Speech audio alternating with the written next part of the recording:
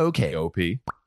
What is something you did once and never again? Never. I stayed at my sister's place one night, and we, for the life of us, couldn't find the vacuum cleaner to blow up the spare mattress. That's a great idea. I guess they had a reverse vacuum. I've never tried that. Yeah, that's like, can you I've never reverse thought any of it. vacuum? I don't know if you can. Huh. I don't know, but maybe. So I hit on the bright idea of using the car exhaust to blow up the mattress.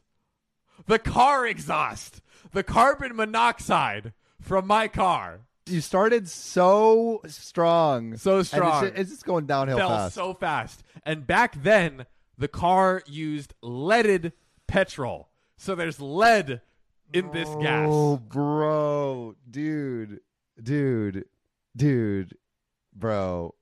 As a rule, I sleep with the windows and door closed, so I am dang lucky. Yes, you are, OP. Yes, you are. Oh, my God. Woke up the next morning, in hindsight lucky, with the mattress half flat and the room smoggy. Could you imagine?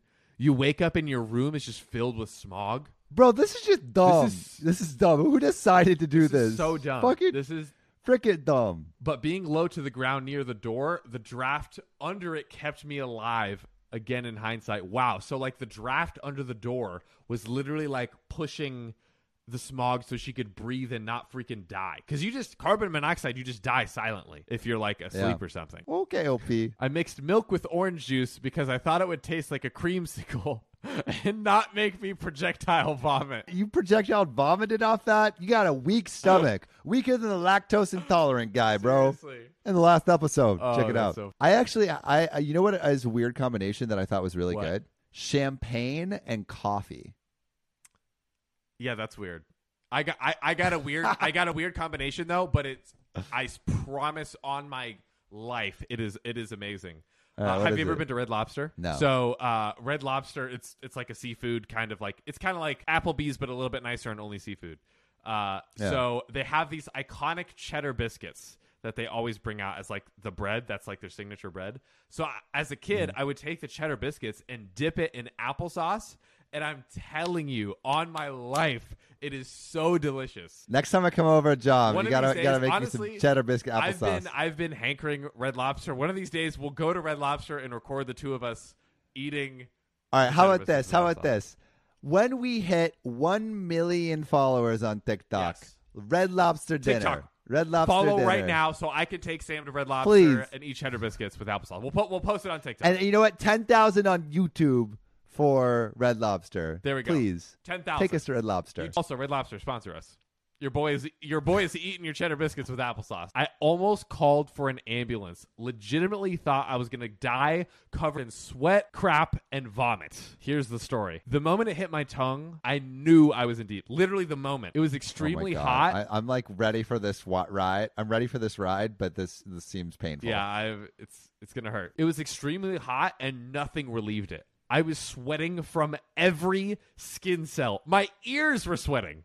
Wow, that's weird. God. My soul was sweating. I had to chew it very quickly, but once I swallowed it, the real fear set in. God, I would have spit it out. If my ears start sweating from an edible, get out of there. As soon as it was down, I realized there was only one of two ways it was coming back out, and I chose poorly. If you've never felt your body digest something in real time, it's a little unnerving. Are you tracking it through your esophagus? What? Apparently, I could physically feel it travel to my stomach.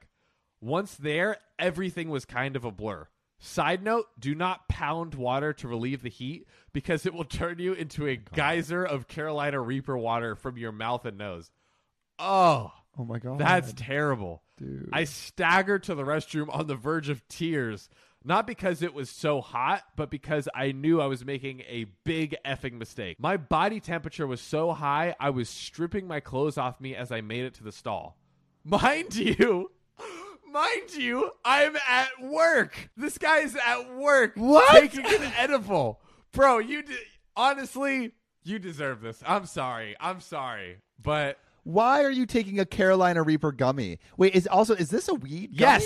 Yes, this is it's an edible. It's an edible. Why would you do that? Why did they make that? Dude, so there was this pile of clothes, like someone struck down a Jedi outside of the stall, literally just So a body just dropped. I like that That's a great visual, like description. Obi-Wan.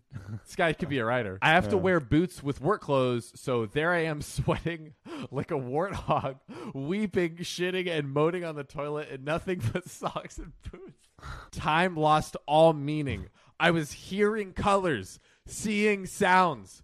I was leaning on the walls, soaking them with sweat and fear.